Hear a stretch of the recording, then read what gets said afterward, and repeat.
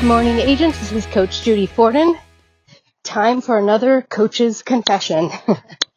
I am out on a walk. I just hired a health coach, and one of my commitments is to be out to make sure that I have enough steps and enough activity.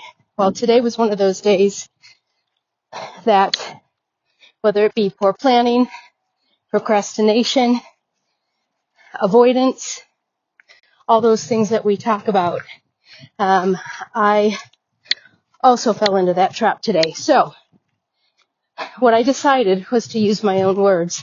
When I tell my coaching clients, it may not be perfect, but go do it. So I can't do the full commitment that I committed to, but I can do most of it. I can do some of it. And I'll tell you what, as I'm out here walking in the sunshine, hearing the wind, which you guys can probably hear because I literally am out walking, and the birds, I'm thinking, you know what? I'm going to be better for this. I'm going to be better for the fact that, okay, maybe I didn't do 100%, but I got out here and I didn't let any excuse stop me from what I want to accomplish. So I want to challenge you this week as you're going into your days. If you're not on task, start anyway. If you're late, start where you're at.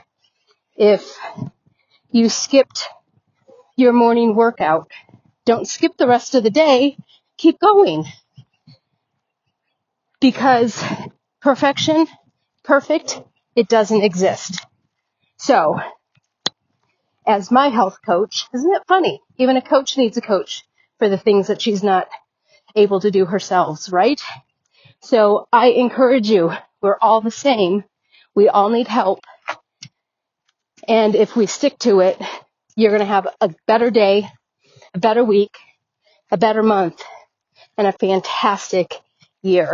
So don't look for perfection. Look for doing your best with what you have at this moment. All right, you guys, our jobs aren't getting easier.